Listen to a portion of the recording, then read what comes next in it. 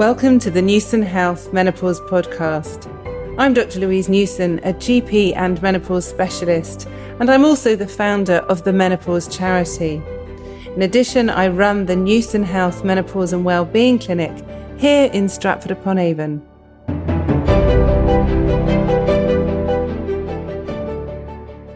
So today I'm very privileged and excited that I have another male guest actually, which is always good. But I have with me Professor Tim Spector, who is a Professor of Genetic Epidemiology at King's College in London. He also is a co-founder of Zoe. And in addition, he's the author of two incredible books. One is called Diet Myth, and the most recent one is called Spoon-Fed: Why Almost Everything You've Been Told About Food is Wrong. So welcome, Tim. Thanks ever so much for joining me today. Hello there. It's a pleasure. So I read your Diet Myth book a few years ago. When did it come out now? It's about 5 years old now. Yeah, there's a new edition coming out actually in a few weeks.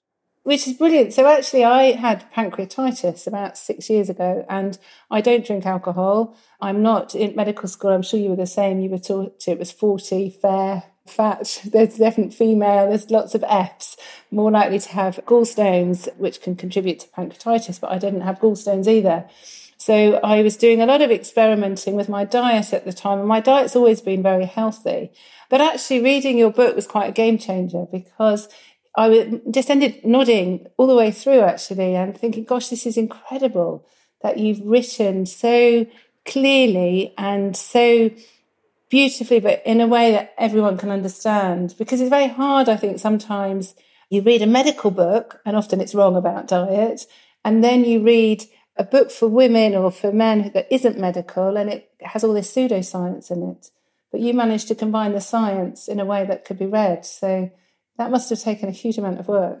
It did. I mean, I did manage to take some nice sabbaticals doing it. There was a plus side. I spent a few sabbaticals in Spain. I was also on my own health journey at the time, and actually a lot of the stuff I was learning from you. So I had to simplify it for myself as well. And so it made sense to write in a way that first I could understand, and then I'm not that bright on everything, and then make it understandable to, the general reader who doesn't have a medical or science background. But it was very rewarding, because I think sometimes when you make it really simple, you can see the bullshit. And if it's too complicated to explain, then often it's probably not true. Yeah. But at the same time, also understand that diet is very complex, and that people who claim to make it, incredibly simple are fooling you. It isn't all about one nutrient or one cause or one simple solution. Yeah, and it's very interesting, isn't it? So certainly when I was at medical school, we were taught very little about nutrition.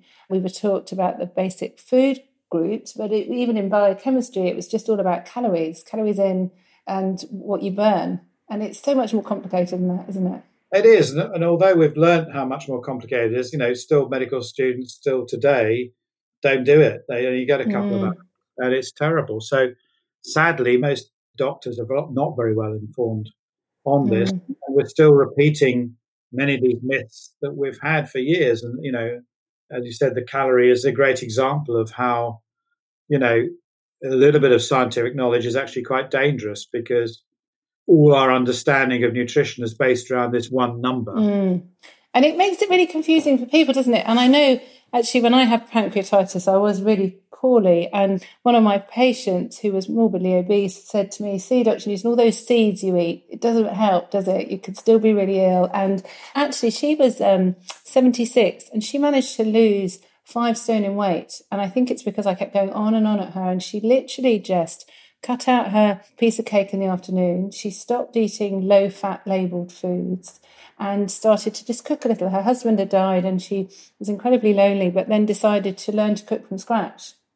And even in her 70s, her weight just fell off in a healthy way, and it transformed her life.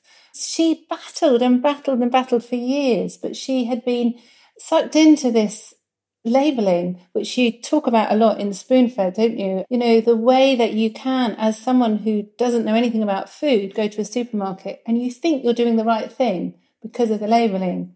It's a real problem. Yeah, and I think it's one of the things that got me most angry in all this discovery of what was going on, is realizing what was behind it. And once you sort of understand that the reason why this has happened, it all becomes clear, because you go in there and everyone says, well, I know about calories. I want to pick something low calorie, and I've been told fat is bad, therefore I'll pick low fat.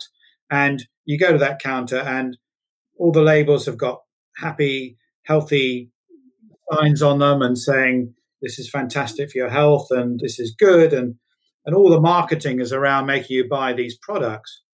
Whereas, in fact, they're probably bad for you and worse than the high calorie, high fat version that would actually be simpler, that it wasn't highly processed. And so we're, in a way, deliberately being misled by this reduction of quality of food into these simple numbers, like this is the calorie count and this is our arbitrary tick box that says low in fat. That's the big difference there. And it is so misleading. I mean, I remember in the 70s when we all had street parties for the Jubilee, and there was hardly an obese person around. I think we had one fat child in the school, and her parents owned a fish and chip shop, so she knew why she was a little overweight, actually. She wasn't, but it just wasn't a thing, was it? You look around at photos in the 70s, and we all had full fat milk, we all had butter, we had cream as a cheat. I don't remember anyone talking about diets then, and there certainly wasn't the range of food that you can buy now. And we just drank water, maybe a bit of squash if you were lucky, but it certainly didn't have the plethora of choices of food and drinks that we have now. No, so as nutritional science has evolved, and the idea that, for example, fat was bad for us, the manufacturers actually loved those recommendations, because they went and reformulated their products into cheaper versions of the same thing, that they could substitute the fat for starch or other sugary things, or extracts of soy or something else, or 10 other chemicals to give it the same mouthfeel as fat from, say, dairy products. And that meant that they, making it artificial, they could actually have a bigger profit margin, and at the same time sell it as a healthy option rather than the previous natural one, which was just neutral. It was just what you ate. So that's how we've been conned in all this. And so we're now driven, because of these outdated food guidelines, which no longer really bear relationship to what at least half of the nutritional specialists believe, and all this reformulation, meaning that we're eating increasing amounts of ultra-processed food. And the UK leads Europe in that chart. So, over 50% of all the meals we buy are ultra-processed, as compared to 10% in countries like Portugal. It's a huge amount, isn't it? 50%. I mean, that's massive. And people think they're doing the right thing, don't they? And it's also, I mean, I've got 3 children, and I cook from scratch, and I'm busy, so I cook a lot for the freezer. So there's always something in there. But you think you're doing the right thing, but actually for children, it's setting them up. I worry about them more, actually, because they've got another generation, haven't they, to have all this processed food. Yeah, and they're getting ever cheaper. So the British, we don't spend very much on food compared to other countries. And so we've got into this culture of going to a supermarket, looking at the special offers, looking at a label and saying that's low in calories, that's low in fat, that's easy to cook. I'll just take that, and that, and it's got a tick box where you say added vitamins. So you think, looks like this is all approved by doctors and things like this. This must be fairly good for the family. So we're all being misled. And the other part of this is not just individual meals, that we know that if you put 2 identical calorie meals, one made from scratch, one ultra processed, there's not supposed to be any difference, but studies are now done show that people eating the ultra processed foods are going to be hungrier faster and going to actually want to eat the next meal earlier, and they'll feel more tired after it. And we've all had that.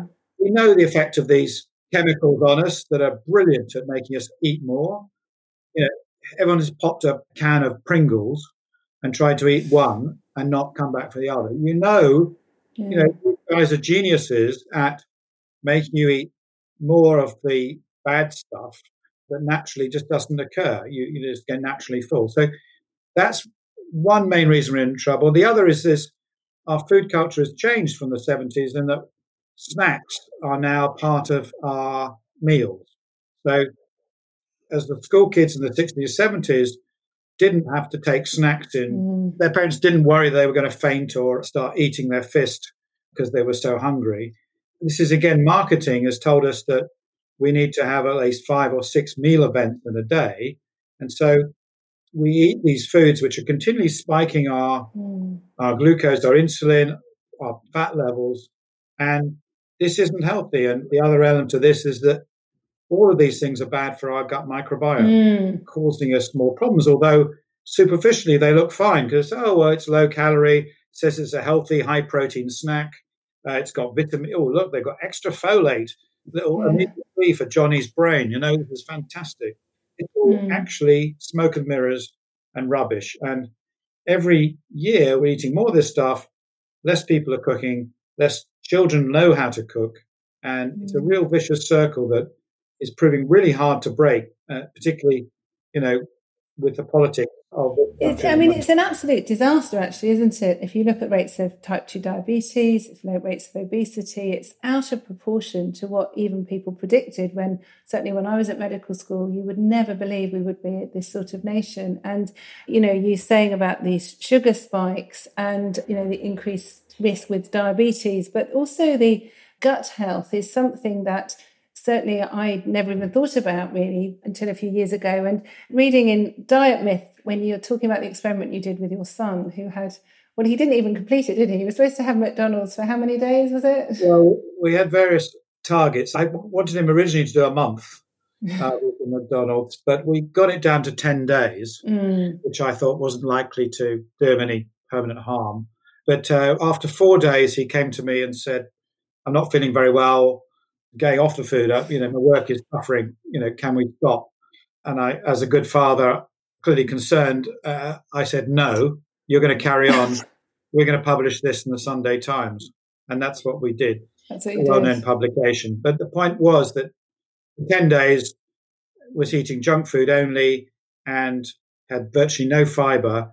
And he lost about 40% of his gut microbes in that time. 40%? Yeah. And that's a lot, isn't it? And I sent him immediately parcels of fruit and veg and tried to feed him up. But it took about 2 or 3 years before the levels got back to anywhere near normal. Gosh, that's a long time, isn't it? And just with 10 days. Yeah, because he must have wiped out a lot of his bacteria that, can normally survive the odd burger or pizza. But when they're 2 meals a day of this stuff, it's anecdotal, of course, just N of one, but I think it gives you an idea of people who are eating continuously this kind of food that never get proper fruit and vegetables do run the risk of losing their few remaining beneficial microbes. And once they've died off completely, it can be hard to resuscitate them. Yeah, and they're so important, aren't they, for... Well, I think probably every system in the body, don't they? They're not just about keeping your gut healthy, it's keeping your brain, reducing inflammation in the body. Yeah, every week we learn some new thing that they do for us. And I think the most interesting is how it's kind of important that currently, obviously, with COVID, impact on the immune system is huge. Really, we've got virtually no immunity if we don't have all the gut microbes. But I think the brain is also the other one that in trials now, probiotics work as well as antidepressants. Yeah. And it's not to say that's not a huge target, because antidepressants are very variable in their response on people. But the other thing was actually just giving people a really good high plant diet that's good for your gut health, again, had even better effects than the equivalent antidepressants in a randomized trial in Australia. So I think this really is changing the corner, that we're now in an era where we can really say that food is medicine. Yes. And that it just hasn't been understood how it worked in the past, because we've just thought of our gut as a hollow tube. We've not realized that there's this new organ in our bodies that interacts with every part of ourselves and interacts with our brain, our immune system, our nervous system. Every drug we have, every hormone, there's going to be an interaction. So I think this is really important, because suddenly we've got this organ, and actually we ourselves can be our own pharmacy, and we can dish out the treatments to improve that organ or make it worse. So I think it's really empowering once you realise that fact. Yeah, it totally is. And it's just such a shame that we're misguided as healthcare professionals, and people are misguided when they go to a supermarket. And certainly, I know when I was, like I say, experimenting with my diet 5 years ago, actually, I did end up having my gallbladder removed and I did end up feeling a lot better. But for about a year, I was really meticulous about my diet because any little improvement would make a huge difference to the way I was living my life. But the better I ate, the better I felt. And like I say, I was coming from having a good diet to an extremely good diet. But even making very small changes, that I don't have any sugar or processed food, I cut out caffeine, I don't drink alcohol. So it's quite extreme and restrictive for some people. But actually, I feel so much better. My migraines went, my energy was better, my sleep was better. And you think, good, it's worth it. And now, actually, if you said to me, oh, Louise, I've got a whole tray of donuts, would you like one? I actually wouldn't want one. It doesn't do anything to me. But it takes a while, doesn't it? I think you have to miss or avoid something for a week, 10 days, and then your brain changes, doesn't it? So it can be done, can't it? Absolutely. It's like any habit or mild addiction that since birth you've been told these things are good for you, these are tasty, this is what everyone's striving for. So we're all susceptible to that. And I noticed this when I started 10 years ago experimenting with my diet. And the first thing I did was give up meat. And the first few weeks, it was quite tough, I was in Spain at the time, so they had lots of jamon and rice. But then you start to realize that when you go to cocktail parties and people pass plates around, you've actually got to start thinking about what you're putting in your mouth. And it's just a whole process of discovery. You start thinking, well, in the past, I just take anything with a drink in my hand and carry on chatting. And now my default, is to say no, unless I know exactly what it is, think about it a bit more. So, and then after a while, I really wasn't craving meat. I had 5 years without eating meat at all, and then did go back to it when my B12 level started to drop. But I went back to it, maybe eating, once a month. And even then, I could never have a whole steak anymore. My idea of what a proper portion size has completely changed. So in a way, your body will adapt. But as you said, you can't just do it overnight. You've got to train yourself a little bit, like training yourself to have more plants on your plate and achieve, the thing about meat eating is not about, I don't think there's anything particularly bad about meat. It's just it takes up too much room on your plate, which you could have vegetables on. And once you start thinking in that mindset, every expert I've ever come across will agree that more plants you've got on your plate, the healthier your diet is going to be. So how do we make that happen? And one of them is, eating less meat, having meat-free days, etc., changing those habits.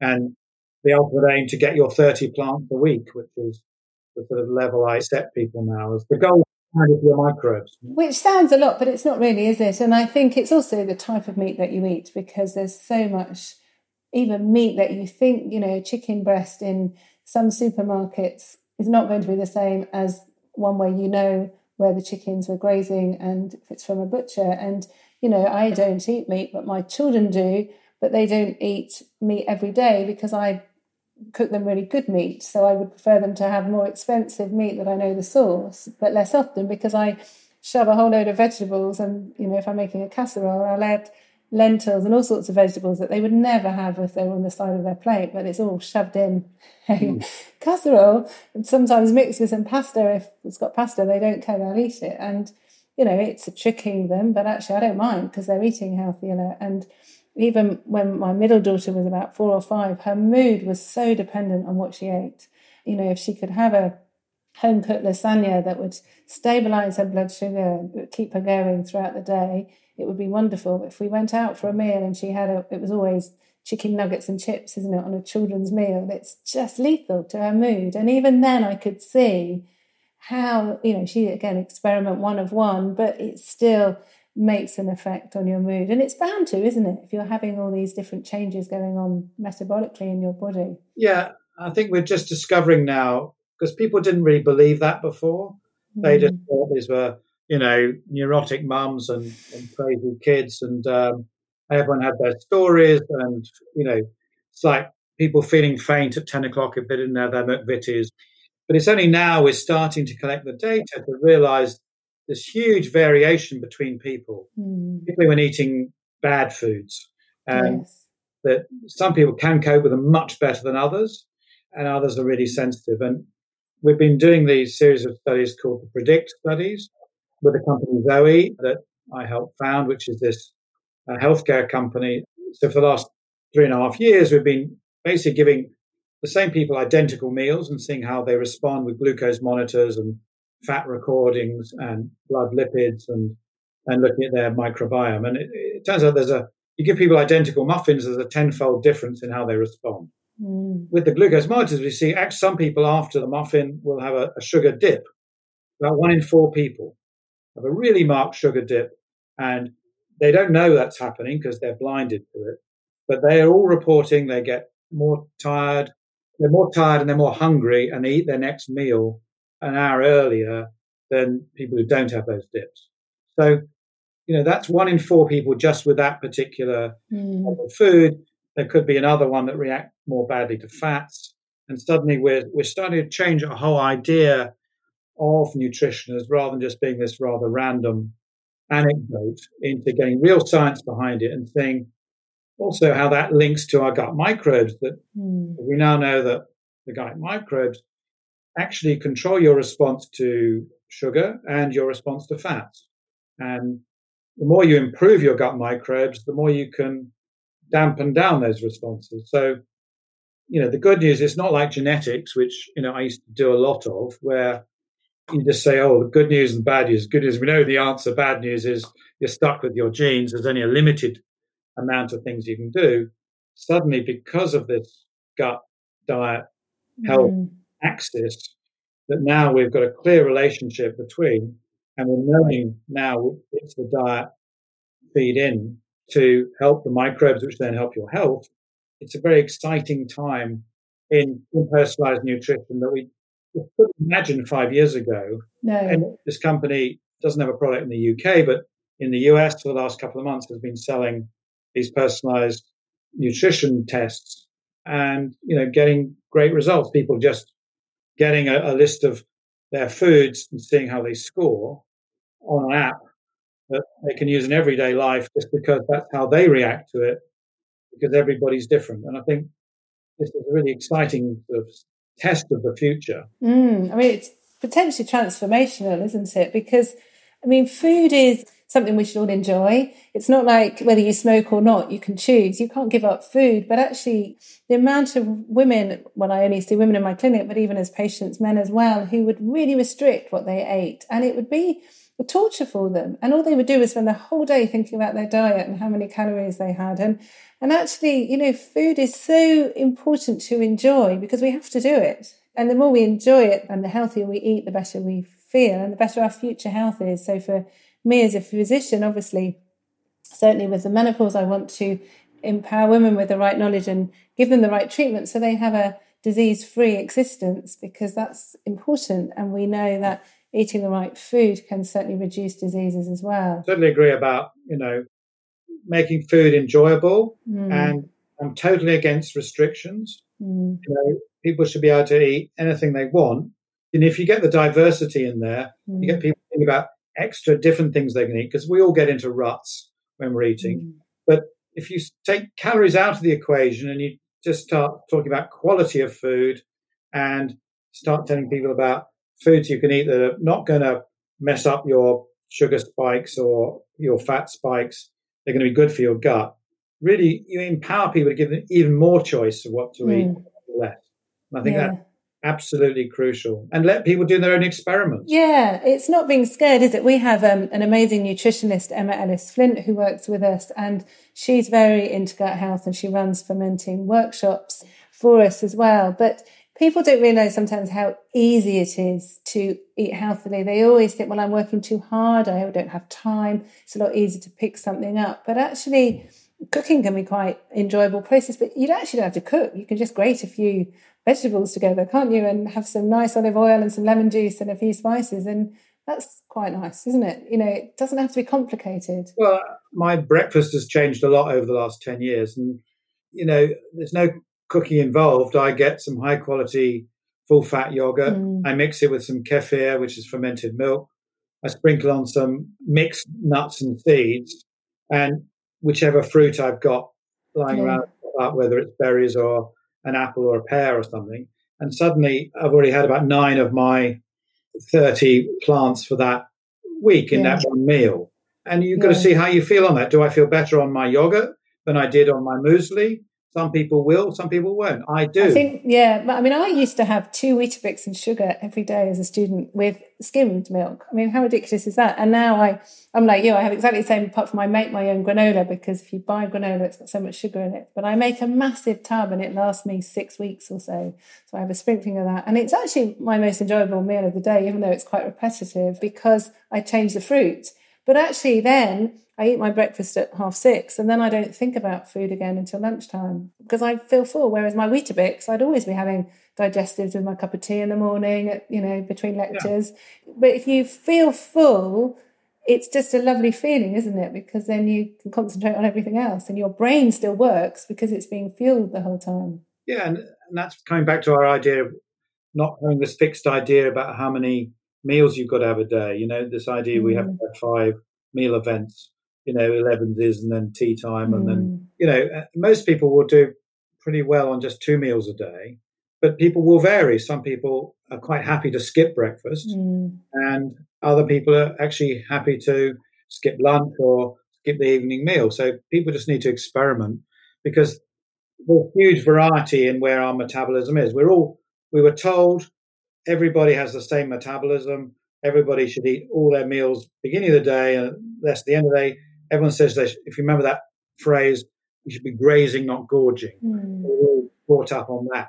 And that's complete nonsense and just really to help the snack food manufacturers give us rubbish, so-called healthy snacks. So it's all about just throwing most things out the window.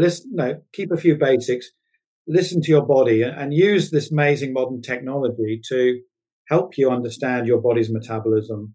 And it's going to change. The same things that when you were 20 or 30 are not going to be true when you're 50 or 60.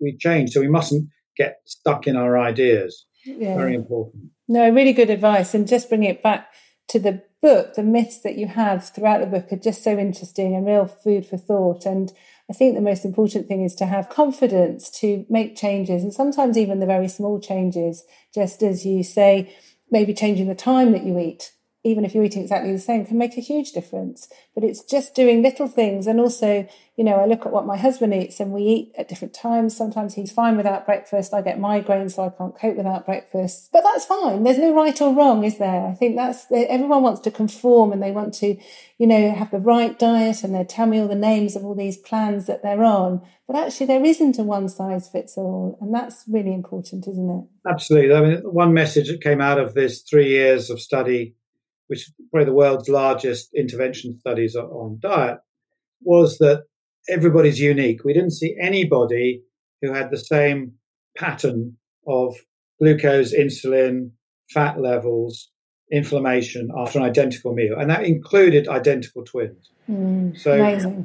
If genetic clones are different, just think how different your diet's going to be to your neighbor or sister or whatever who's saying, oh, you must go on this diet. It was perfect for me. And you get upset because it didn't work for you. And you're just told, oh, that's just your willpower. It's all complete nonsense. And these people who say, oh, you've got to go on a low-fat diet. You've got to go on a high-fat diet. You've got to go on, keto, carnivore, cabbage, whatever. They're made for the average. And there's no such thing as the average person anymore. So we've got to realize that these are little more than tossing a coin about where they're going to work for you, and generally they're not sustainable because it's such a blunt instrument. You cut out too many foods, and that's long-term bad for your gut, so it's going to fail. So everything should be about long-term plan, something that's very sustainable over long-term. Every diet works for a few weeks. It's what happens, after then when you get sick of it. Totally. Brilliant. That's a great way to end, thinking about we're not all average. No one's average. So I like that, Tim. So just before I end, I always ask for 3 take-home tips, actually. So I'm going to put you on the spot, I'm afraid, and ask you for 3 tips for people who are wanting to, I'm going to say change their diet. I'm not going to say lose weight, because I don't believe it is about losing a weight. It's about changing their diet to be healthier, because we've already mentioned disease prevention. So if someone was listening to this and thinks, right, I'm going to make 3 easy changes to improve my future health, what would be the 3 tips you could give? Try and eat 30 plants a week, and that includes nuts and seeds and herbs. And the reason for that is diversity. So think diverse, go for unknown things on the menu you hadn't thought about before. Have some fermented foods every day. British don't have many fermented foods. You've got the 3 Ks, kombucha, kefir, and kimchi. But you also got yogurt and cheese. And then look at fasting, I think, and look at timing of how you eat. And this increasing view that the longer you can rest your microbes overnight, the better your metabolism is. So currently, if you can get 12 and ideally 14 hours of rest overnight, a few times a week, that's going to really help you. So you can eat exactly the same amount. It's just how you eat. Start moving it around, experiment. And the key really is to listen to your own body and do your own experiments and have fun with it. Try new things, new vegetables you never tried, and enjoy food doing it. Brilliant. Great advice. And just once again, Tim's new book is called Spoon Fed, available in all good bookstores and Amazon as well. So thanks ever so much for your time today, Tim. I really appreciate it. My pleasure. For more information about the perimenopause and menopause, you can go to my website, menopausedoctor.co.uk, or you can download our free app called Balance, available through the App Store and Google Play.